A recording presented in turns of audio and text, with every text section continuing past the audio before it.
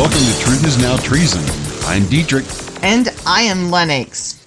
For the last so many episodes in this series called Is This the Beginning of the End, we have been discussing the World Economic Forum and their goals for 2030 and how this affects not only us in America, but the rest of the world as well. And these goals are stated right on the WEF's website, but we do have the article link on ours if you want to take a look. Their motto is to just imagine utopia by 2030 where we own nothing. We have no privacy, but we will love it because life will never have been better. This will happen because we will have a global government where all regions of the world will work together, will partner to bring equity and peace. Dietrich, that just gives me warm fuzzies just thinking about it, doesn't it you? Yes, indeed. When I look at these clowns we have in Washington, I think I want them to run more of my life for me. Well, we know it to be wrong because warm fuzzies isn't the way the scripture describes this global government. Here are just two passages that we found that depict what the world will be like in the end. So 2 Timothy chapter 3, verses 1 through 5 says this, "But understand this, that in the last days there will come times of difficulty, for people will be lovers of self, lovers of money, proud, arrogant, abusive, disobedient to their parents, unholy, ungrateful, heartless, unappeasable, slanderous, without self-control, brutal, treacherous, reckless, swollen with conceit, lovers of pleasure rather than lovers of God, having the appearance of godliness but denying its power. Avoid such people." Now, that definitely sounds more like what we're going through right now than this fancy imagination that the WEF has. Also, Matthew chapter 24, verses 22 gives another picture. It says, if those days had not been cut short. So it's talking about the days when the Antichrist is actually here in the picture. It says if those days had not been cut short, no one would survive. But for the sake of the elect, the Christians, the followers of Christ, those days will be shortened. So it doesn't sound like utopia at all. In other words, there will be some dark days ahead for us, especially his church, those who are followers of Christ.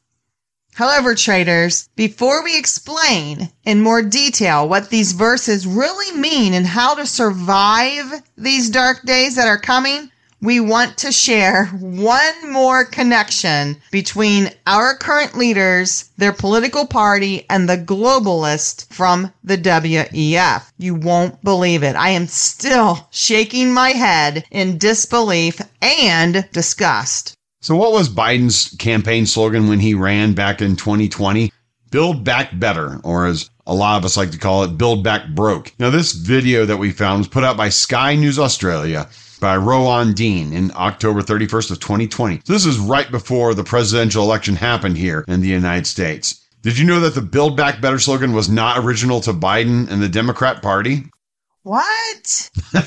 No, these globalists across the world who are all connected to this organization were spouting it too. Just like Sleepy Joe and the Democrats here were doing. Can you believe that? What a coincidence. No, it's not a coincidence. At least it doesn't seem to be, especially when rhetoric they have been spouting from the WEF. Hey, why not use it for a campaign slogan too? Here is a title to a WEF article, and it says, to build back better, we need to reinvent capitalism. Here's how. This was put out July of 2020. There's also, I went to the WEF's website. I found a bar graph that was titled, How to Really Build Back Better. Now, this was put out November of 2020. So notice that all of this, when did Joe Biden run for president? 2019, 2020? These articles are being all put out in 2020. So this is the same slogan, same time frame coming out of the WEF and Joe Biden. So in this video by Rowan Dean, he shows how all these individuals use the same slogan. Here's two other people. United Nations Heads of Communication, Melissa Fleming, and Britain's former Prime Minister, Boris Johnson, all use Build Back Better. There is even a sign with this slogan, Build Back Better, hanging right behind Boris's head when he's speaking. Every country feels this sense of urgency, and every country, understands that they can't go it alone. So I think Certainly, the mind has been focused, and hopefully, yes, we're going to be missing a lot of the informal opportunities, but hopefully we can just work on what we say, building back better. And enable us not just to come through this crisis, but to come back stronger and build back better. Here's our favorite guy that we like to pick on. I know you agree, all you Canadian fans. Justin Trudeau in Montreal. Don't exactly know what the date is, but it is after COVID hit in 2020 once again. It had no mention of rebuilding an economy devastated and Canadians disrupted by a terrible global pandemic. So we will be putting forward an ambitious and responsible vision of how to build Canada back better. Now here's the Prime Minister of New Zealand. Now she's a socialist, just after winning her election in 2020, giving a speech. Here she is using it, how she wants to rebuild her country. And over the next 3 years, there is much work to do. We will build back better from the COVID crisis. I found a magazine article. It's using that phrase, build back better, and it's titled, How Can Australia Build Back Better After Coronavirus? Another article that Environment Victoria put out. It was titled, Build Back Better. This is an environment group that encourages people to take shorter showers and drive less, just like the WEF rhetoric. Yeah, you first. I think you're getting the idea. Joe Biden did not come up with this on his own. The Democrat Party took the theme that year of the WEF and they used it. Now, if this isn't proof enough that this political party is colluding with this elitist group to bring about the demise of our democracy, then you may want to check and see if somebody has given you a lobotomy when you weren't looking. Okay? Just kidding. Now, somebody is coordinating behind the scenes from somewhere here. Well, we at Truth is Now Treason nowhere. And the WEF. I mean, this really gets me because the Democrats, what did they do in 2021? Oh, they tried to pass a bill in Congress titled Build Back Better. Of course, it was all about this green energy, climate change, and it didn't get passed, but they've still succeeded in passing it bit by bit, or at least some of it bit by bit. Here is the theme of the WEF. Our own president is out in the open with a sly little wink saying, hey, we're going to help you accomplish these goals. We'll do it piecemeal. So here he is making a pact with these globalists, knowing what their goals are, which are to destroy America. That really gets me. There's one more I want you to hear. It's a man. His name is John Barry, a professor at Queen's University Belfast, Ireland, using Biden's campaign slogan once again, but he says something a little bit further. He says we need to build back better, but we also need to resist returning to normal. My name is John Barry. I'm professor at Queen's University Belfast. The pandemic has cancelled the future, but that's okay. It was a pretty bad one anyway. We should, as we're thinking about recovery from the pandemic, resist the calls to return back to normal. Normal was the problem. Normal was an ecocidal, unsustainable economic system based upon unsustainable globalization. So I think we should think about building back better. So we need to not return to normal? So if you are wondering, why is some of this COVID stuff being drug out for so long? Why can't we return to normal? This is why. You have a group of people who are fighting this. They want to make sure that we never return to normal. So if we're not supposed to return to normal, we can only conclude that everything you see is intentional. Hopefully you can see what we see. Numerous similarities between our current regime's rhetoric and the rhetoric of the WEF. I want to introduce to you a certain individual. A person who has been very influential in convincing others to think how it is imperative for us to have this wonderful global system that the WEF wants. This guy, his name is Yuval Noah Harari. Now, he does say some far out there things that I don't understand, nor do I want to. From what I have read of his teachings, I think he's boring. He's more imaginative than realistic. And to me, if you just go on looks, He doesn't look like he would be a very prominent individual. He's very skinny. He looks like a weasel. And I think I could probably beat him up with just my little pinky. But you can't go on his looks because the opposite is happening. This guy seems to be very popular. And this guy is the advisor to WEF's founder, Klaus Schwab. All right. Klaus Schwab is the one that's influencing all these people across the world. He's advising Klaus Schwab.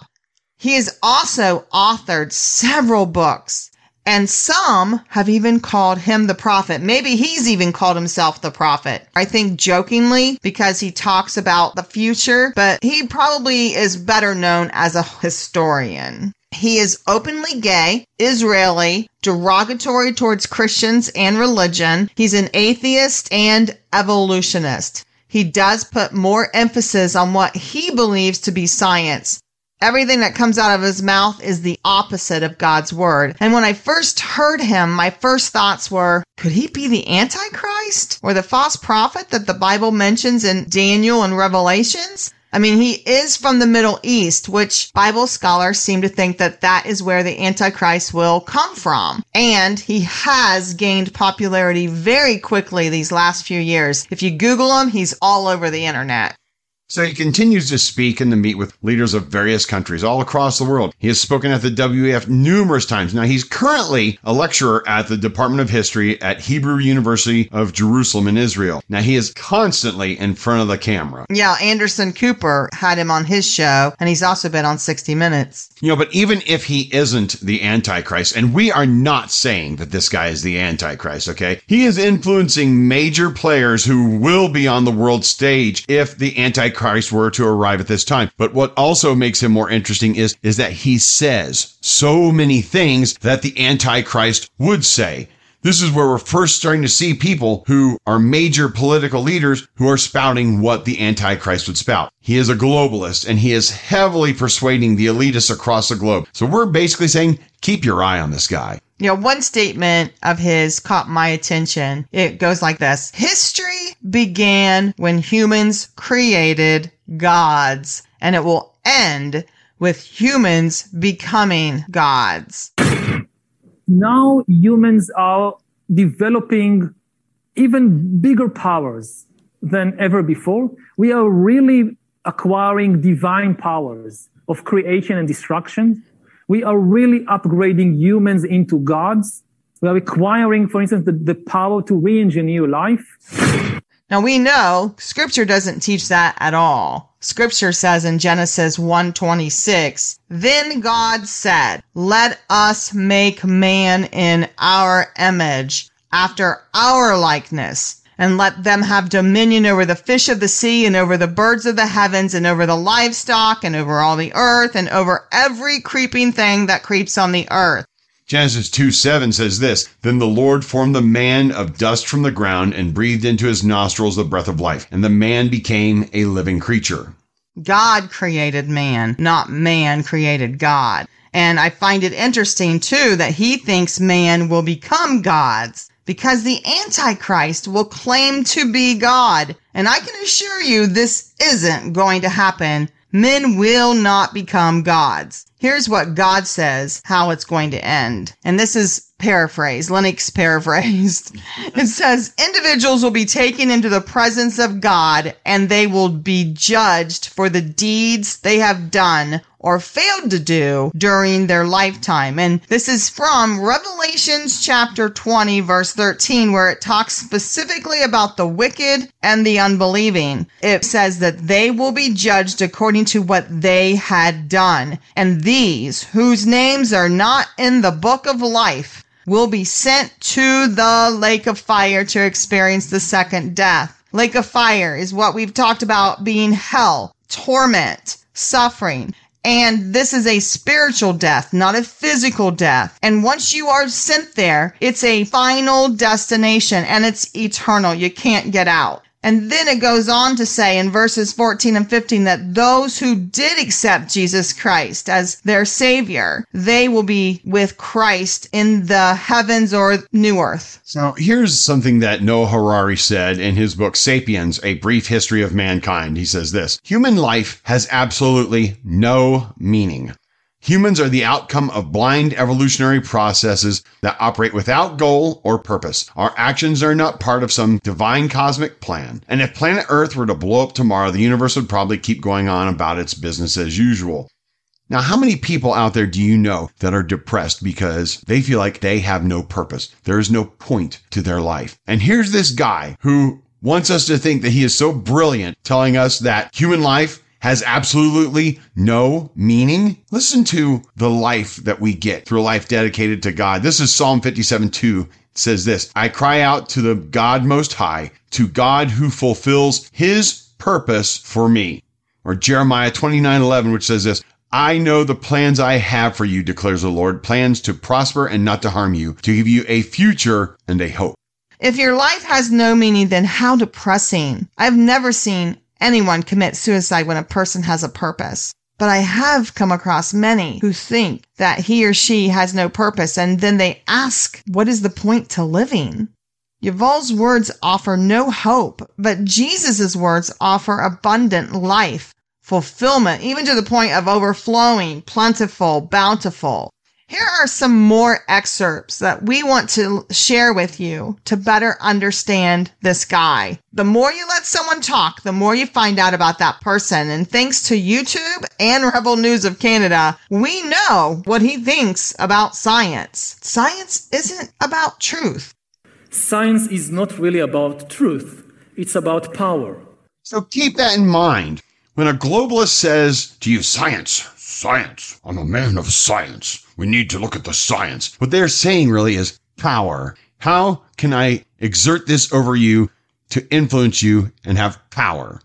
Science is not about truth. It's about power. We're using this guy's own words against him. Now, I love how those on the left like to say, we're the party of science. Okay, then what's an XY chromosome mean then? Oops. I guess you're only about science when it's convenient to you, isn't it? Or when it's really about power. Exactly. Thank you. Thank you for clarifying that, Lennox. So again, when somebody's saying science, listen to them. What they're actually saying is power. We already played something similar to this in our previous episodes, but here it is again about biometric surveillance, measuring and monitoring under the skin. But pay attention to what he says about COVID and the relationship between the two. This is the moment when everything went digital. And if this was the moment when everything became monitored, that we agreed to be surveyed all the time, not just in authoritarian regimes, but even in democracies. And maybe most importantly at all, this was the moment when surveillance started going under the skin. Because really we haven't seen anything yet.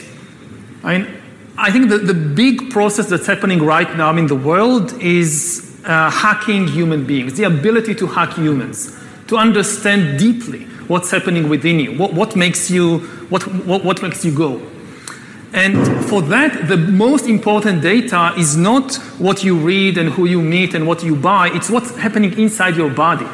So we had these two big revolutions, the computer science revolution, or the infotech revolution, and the revolution in the biological sciences. And they are still separate, but they are about to merge. They are merging around, I would say, the biometric sensor. It's the thing, it's the gadget, it's the technology that converts biological data into digital data that can be analyzed by computers. And having the ability to really monitor people under the skin, this is the biggest game changer of all. He says COVID's role was to bring about monitoring under the skin, to turn everything digital. That's all part of the plan. We know we're on the brink of digital currency, but that's what he's saying, that the purpose of COVID, and that you can see this, they're using COVID in everything that they're doing now to bring about this surveillance. So this is a guy who doesn't believe in free will. He loves science and technology so much that he thinks that we're going to become gods. But then he calls the true God fake news. Now listen to what he thinks about anyone who does love God, and listen to the praise these people interviewing him are giving him. I mean, all this story about Jesus rising from the dead and being the Son of God, this is fake news. Good evening, Mr. Harari. Thank you so much for sharing your thoughts with us tonight. My question indeed is a bit more personal. You've called yourself a prophet tonight, or you use the word. I repeatedly denied. Yeah, well. How do you feel being so influential? I mean, it has happened probably in the last few years, no? Yeah, just again. I mean, I'm interested in you have power somehow to convince leaders. How are you yourself? Yeah, this man, who may look like some wimpy dude, is surely becoming very popular. He's very influential. Now, again, we are not saying this guy is the Antichrist, but he does seem to fit criteria in some ways. He's being called a prophet, saying man will become a god. He is blasphemous constantly. He's from the Middle East. Now, some Bible scholars say that the Antichrist will be some kind of military guy. So Harari does not fit that description. So, again, we're not sure. But this is, again, somebody that we should continue to watch. This guy will be on the world stage at the Antichrist circle if the Antichrist were to happen during his lifetime.